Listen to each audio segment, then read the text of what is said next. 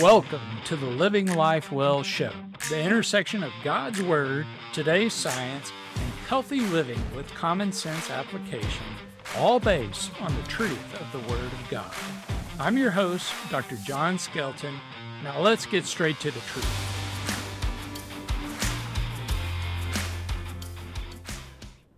Welcome to the Living Life Well Show. I'm so excited to be with you today because today we're talking about something that's near and dear to my heart and really the whole impetus as to why we even have the Live Life Well Clinic and this Living Life Well Show. It's diabetes reversal. You know, it was said in the past that marijuana was kind of the gateway drug. If we take that same analogy, I think diabetes is the gateway disease to high blood pressure, to kidney dysfunction, to a heart attack, stroke, all those things. And so I think really attacking your diabetes and reversing it is going to be huge. And we're going to talk a little bit about the conventional ways to do that are out there right now. And then maybe more, quite honestly, God's way to do it. And so we'll talk about what strategies you can employ, the benefits and drawbacks to both. And then we'll kind of get down to some real practical steps and things that you can start looking at and implementing for yourself. But let's kind of talk why I am so excited about this. Is because I've really seen a lot of success with the ways that we choose to go about attacking this problem. And we'll get into that more with some real world examples, just of a couple of clients that I've had just in the past even few months. But with that being said, let's go ahead and get started. So the American Diabetes Association estimated in 2021 that about 38 million Americans, or roughly about 12% of people in America, had diabetes. And so what happens with diabetes is you actually have it for a while, typically, before it's diagnosed. It's kind of one of those things that you don't necessarily realize is there. You're maybe a little bit more fatigued, maybe noticing some increased urination or increased thirst, but that is kind of a later sign. You typically go along with increasing blood sugars for quite a while before you even necessarily realize that there's something underlying going on. And so the big issue with diabetes is people really define it as a blood sugar problem. And it is, but the underlying issue is that your body is still making insulin. Insulin is what is driving that blood sugar into the cells for the body to use. The problem really is that you have developed insulin resistance. It isn't that your pancreas isn't working anymore. Your pancreas is still pumping out insulin necessary to get the glucose into the cells, but your body no longer responds to it as it should. And so there's a lot of reasons for insulin resistance, and we'll get into some of that today. So I hope you're excited, and let's just jump right in. So I mentioned pre-diabetes, and actually in that 38.4 million that we're talking about with diabetes, that actually doesn't include the pre-diabetics. Pre-diabetics have yet to meet the criteria to where we say that their hemoglobin A1C is high enough to call them diabetics, but is over what is considered normal. So if you're between 5.6 and 6.4, that would be kind of the pre-diabetes range. If you're over 6.4, then we consider you to be diabetic. You're considered in remission if your blood sugar is with a hemoglobin A1C of 6.5 or less, but still higher than the 5.6. So with pre-diabetes in 2021, the ADA estimated that there's about 97 million Americans with pre-diabetes. So these are people with elevated blood sugars, but not to the level to where it's brought that A1C to that threshold to be diagnosed with diabetes. Well, why is that important? Because just like marijuana going from marijuana to cocaine or any other kind of drug, once you have prediabetes, unless you have a significant intervention, you're going to go to diabetes. It is a slope that is going to continue unless you put in a big disruptor to stop. It is just going to keep that insulin resistance going. And so one of the articles that I wanted to get was from the UCLA School of Medicine, and this Dr. Duru about insulin resistance. And what he says is when cells are resistant, it takes more and more insulin to get them to open. And then at some point, the insulin stops working on the cells at all. It would be really like revving up the revolutions per minute in your car just to get it to move, wearing down the engine in the process. And I think that's a really good analogy, because what is going on with diabetes and insulin resistance really, and a lot of the drugs that are manufactured are just trying to rev up that pancreas more and more. They're trying to get it to produce more to move along at the same speed, if you will. And so his analogy with a car would be very similar to what you're seeing with diabetes. As you kind of go along, it takes more and more to get you moving, to get that blood sugar moving down in the direction that we want it to go, and actually getting it into the cells to be utilized by your body. So that's essentially what diabetes is. That's what prediabetes is. I suggested that there are some significant interventions that you can do to stop that progression, that movement from prediabetes to diabetes. If you are diagnosed as a diabetic, a hemoglobin A1C that is 6.5 or higher, then there is hope. There is a way to reverse it.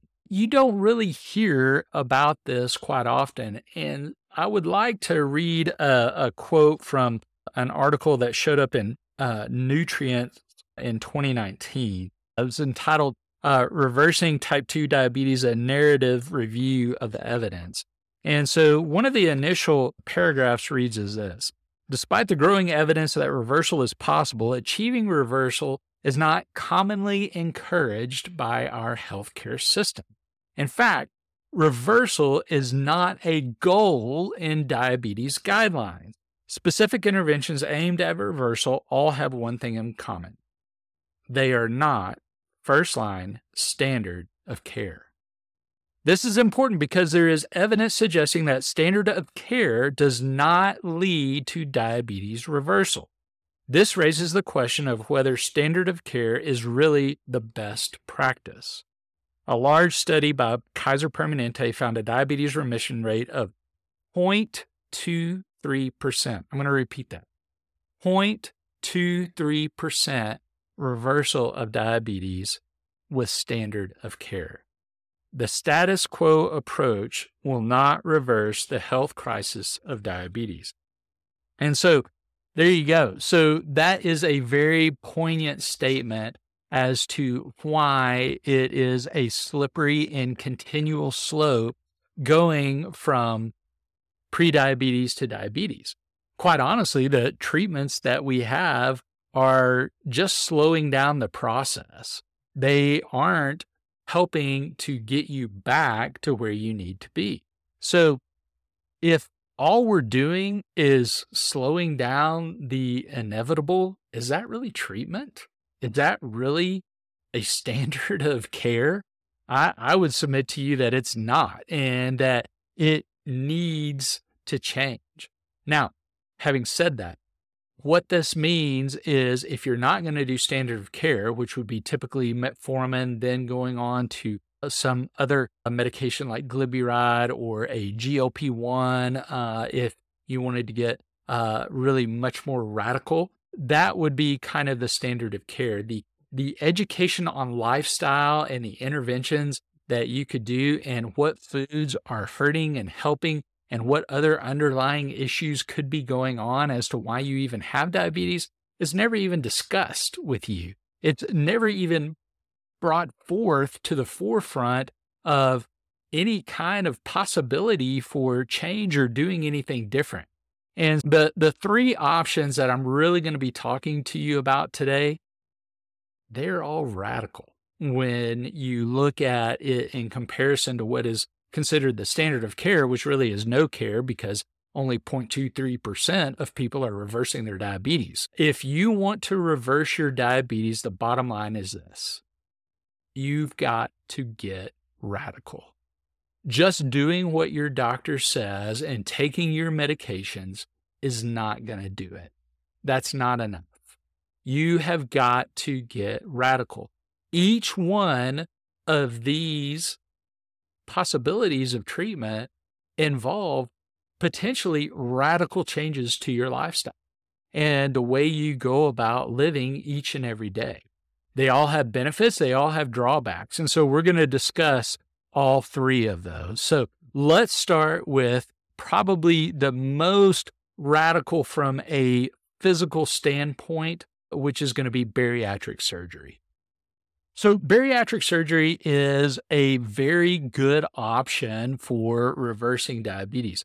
Bariatric surgery can result in a 60 to 70% reversal in those that choose to go that route. What we see with bariatric surgery is right away after that, you're going to see improvements in your blood glucose and your insulin sensitivity. You're also going to see changes in your abdominal hormones that are being released, like ghrelin and leptin. You also see changes to the response to GLP-1, as well as many others, which result in that decreasing insulin sensitivity so that your body responds. These changes in these hormones now allow your body to respond to the insulin that you're secreting in an appropriate manner. And so the glucose is now delivered into the cells. The other thing that's postulated that's really occurring with this, alteration of your gut with bariatric surgery is that it really is changing the microbiome in your gut. And we know that microbiome is very important. And so you have an obesogenic microbiome for most people that have diabetes, and then you have a lean microbiome as well. And so when you go through this radical alteration with the surgery, and really this was looking at a kind of an older surgery that isn't performed quite as much now, it really can change the way that makeup of your microbiome looks. And so it can then result in improvements. Now, I postulate that it's not the surgery itself that is resulting in the microbiome changes, but it is a result of how and what you are eating that is resulting in that change. Because you see, when you go through a surgery like this, whether it's a gastric sleeve, whether it's an older surgery like a Roux-en-Y and gastric bypass, you are not going to be able to eat the same.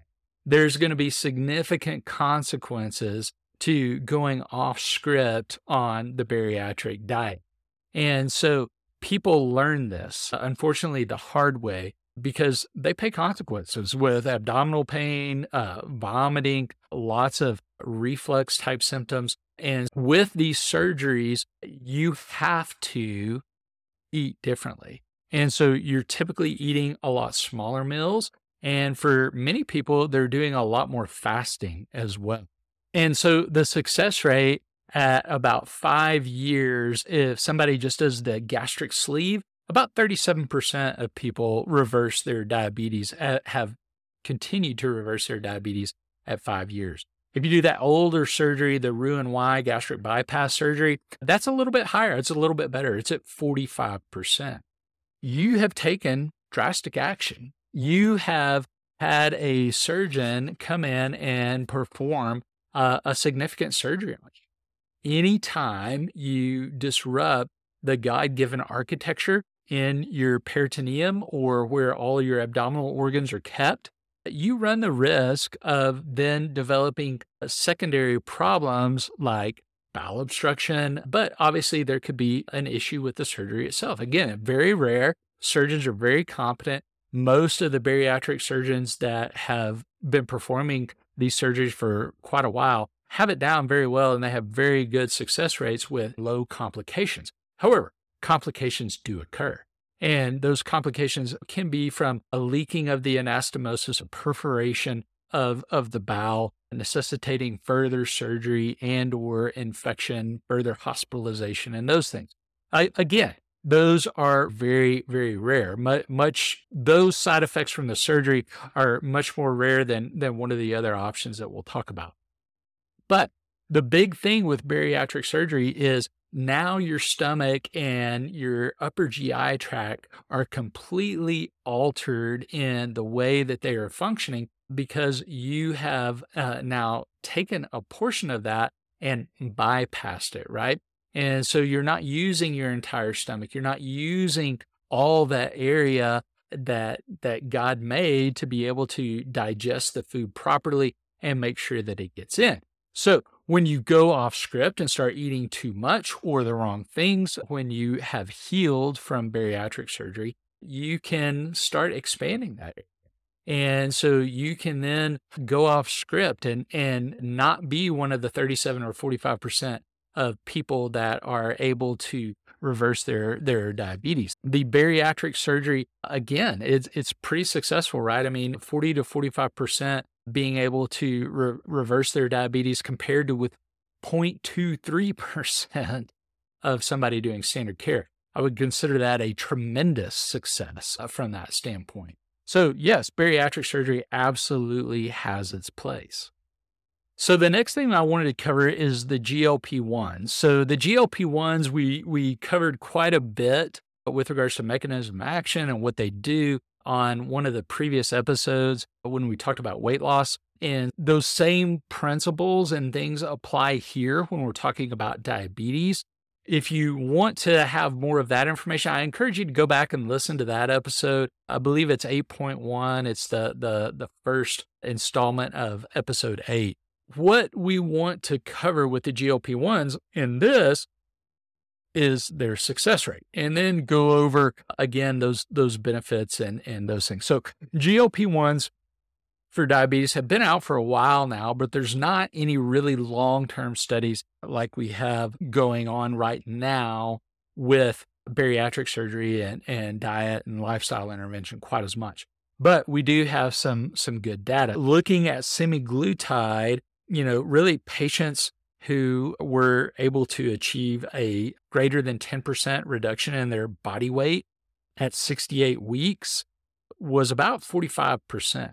When we see that somebody loses about 25 pounds or so, that's kind of where we're really going to start seeing that number come down with the hemoglobin A1C and getting closer to that 6.5.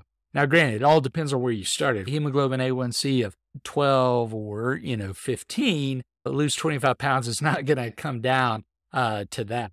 So it's going to be case dependent, but in general, when we see about a 10%, body mass reduction, then that is a good predictor of what is going to happen with diabetes reversal. And it was. And the proportion of people who took it for the 68 weeks that they did the study showed that 67.5 or a little over 2/3 achieved a hemoglobin A1C of less than 6.5. So they went into diabetes remission. And so they basically rival a gastric bypass and even improve it maybe a little bit at about the 1 year mark. And so this is a little over a year. Obviously, we don't have 2 and 5 year studies that are real great to tell us for certain how effective these are going to be long term. The issue with the GLP-1s is, much like I discussed last time, is that you are really talking about up to a 50% rate of significant side effects. And so me being an ER doctor, that's what I see all the time in the ER is I see lots and lots of patients that are suffering the side effects of these GLP-1s, be it abdominal pain, be it gastroparesis, be it constipation with the pain, be it vomiting, be it diarrhea. And what I specifically see in most of my diabetic patients that have been on these GLP-1s is unrelenting diarrhea that ends up keeping you at home and away from living life. And the other thing is that these GLP-1s, especially if you're one of the 50% that are having symptoms with it, the studies do show that if you go off of the GLP-1s, the weight's coming back. Guess what? So is the diabetes, because your hemoglobin A1C is going to rebound as well. So the GLP-1s are very successful with what they do. But remember, the GLP-1s are essentially causing you to eat less and causing you to fast. And it may be at the expense of how your gastrointestinal system operates long term. So to me, that's a consequence that really needs to be put forth and considered strongly before you ever look at doing a GLP-1, because once you're on it, you're on it. So you have to continue those dietary and lifestyle changes by yourself if you choose to go off of the GLP-1. At the Live Life Well Show, we want you to truly live life well. To that end, we have a special limited time offer exclusively for our podcast listeners. We are offering our 90 Days to Begin Living Life Well course and membership to you for just $75 a month. The 90 Days to Begin Living Life Well course takes you through weekly email and video instructions, as well as weekly assessments in all three areas of health: body, mind, and spirit. We also provide Konia, our community of like-minded people all on their own journey to living life well.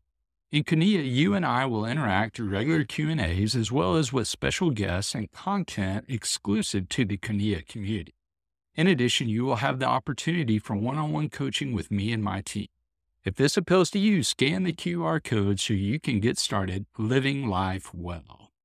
Diet and lifestyle changes. So to me, this is the best option. It doesn't require potential bad outcomes associated with surgery. It isn't a forced diet change and the consequences that can come if you go off that diet. The GLP-1s, again, they work. And for those patients that don't suffer the consequences of the GLP-1 side effects, great.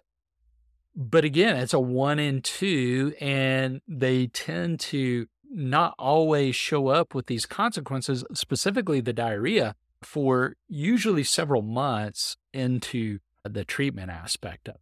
I prefer the diet and lifestyle aspects because, again, if you choose that you don't want to do the diet and lifestyle things, you can go to one of these other two. They are always a backup for you. But once you've gone to one, you're kind of stuck there because you're not going to have your gastric bypass reversed, okay?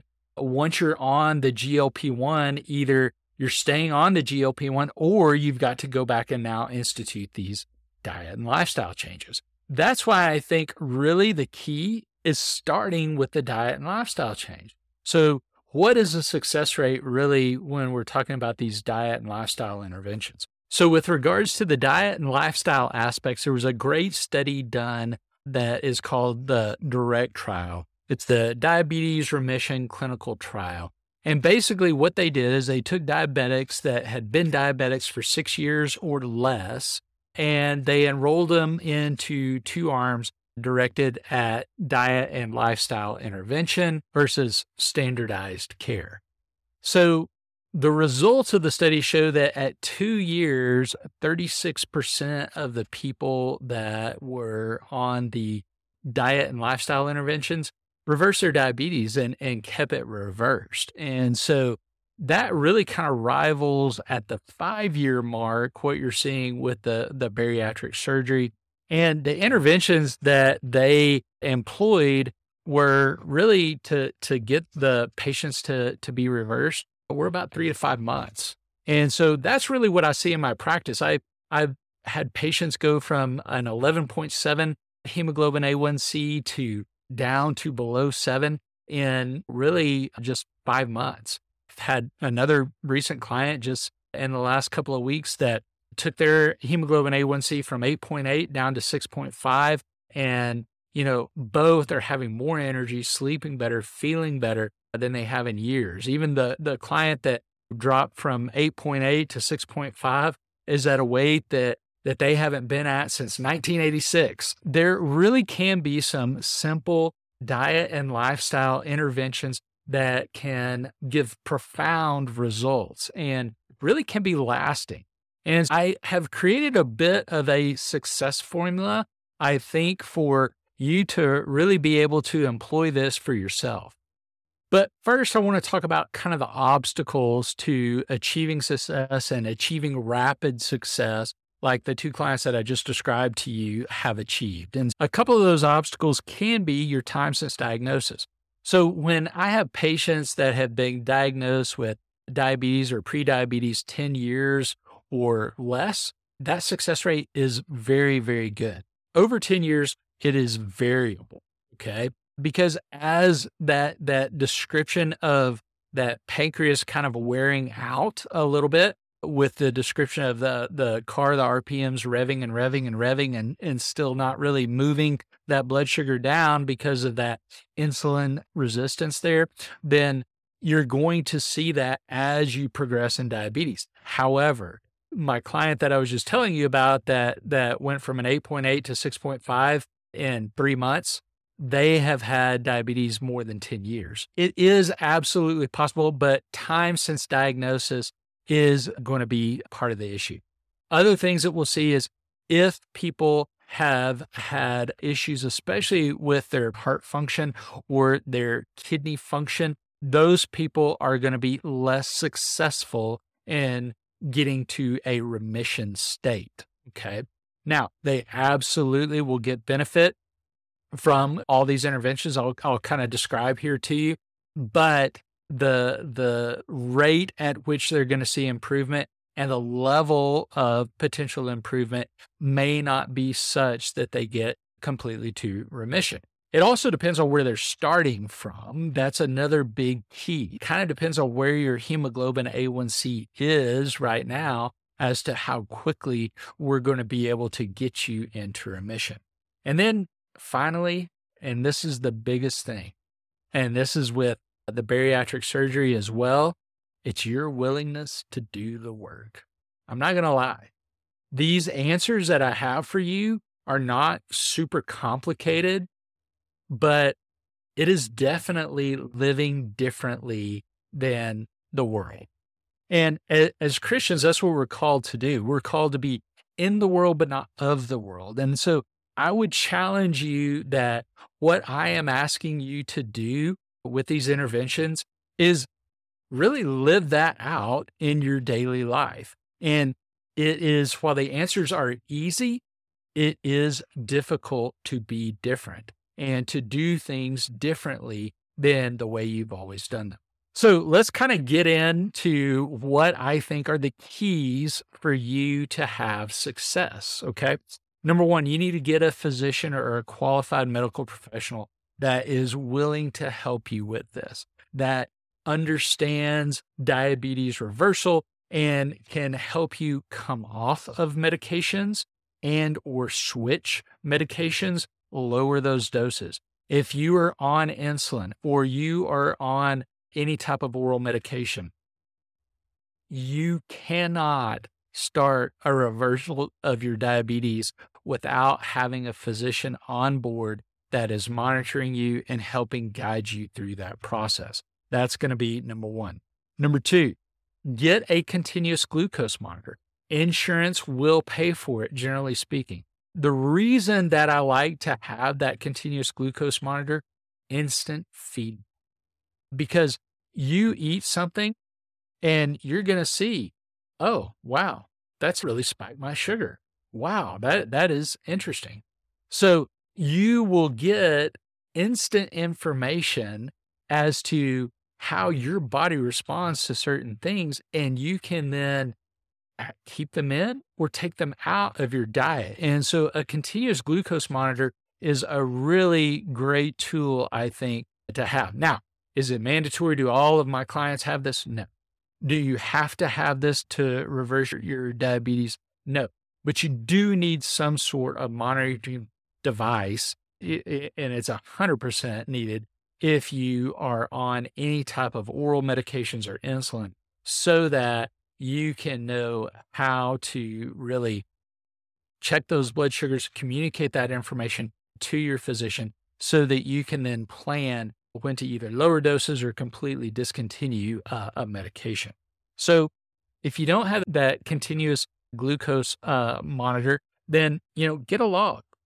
Log your eating times and log your foods, just the types, not the quantity. So, I ate beans, I ate bread, I ate chicken, I ate veggies, I ate fruit, and then write down your blood sugars 30 minutes and 1 hour and 2 hours after. That will kind of show you where your insulin spikes are because, so say you ate and your pre-lunch glucose was, say, 180.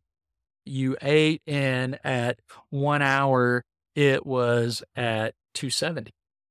And then at hour 2, you check it and now your blood sugar is down to 110 and you're feeling jittery and those things. That's because you're having a later insulin surge. You're having a hyperdynamic response in your insulin production and it's crashing your blood sugars. And that then makes you feel worse. Then you eat more and the cycle perpetuates itself. And that's how you continue to get insulin resistance because you are secreting more and more of insulin. And many of the medications that you're on are designed to do that. That will then help you to see. So then what you do is you cross-reference that, right? So you take that log and you see, okay, well, I ate these 4 foods and, my sugar started out at 170, but it only went to 200. And then when it went down, it only went down to like 150, 140, which may seem counterintuitive as being a good thing. But if it doesn't induce that sense of hypoglycemia and the need to eat more, that's a win. So you really want to be careful with what you're eating and you really want to log. And again, I don't want you weighing food. I don't want you counting calories. I am just wanting you looking at what foods do what. So it's not a real tough way to go about logging things. And then next, we want you to eliminate all the processed food and the seed oils. Really just eliminate any kind of oil that isn't ghee or coconut oil for the most part. Olive oil, I love on salads or after you have finished preparing the food and taking it off the fire. So if you want to put a little olive oil on your salad and use that for salad dressing, olive oil and balsamic, yes, go for it. Again, everything in moderation, but yes, we would want you to use that. The processed foods and the seed oils really induce that insulin resistance. That processed food is almost always going to have some sort of filler or artificial sugar or some sort of added sugar in it. And so you really want to eliminate all those things. So what do I consider processed food?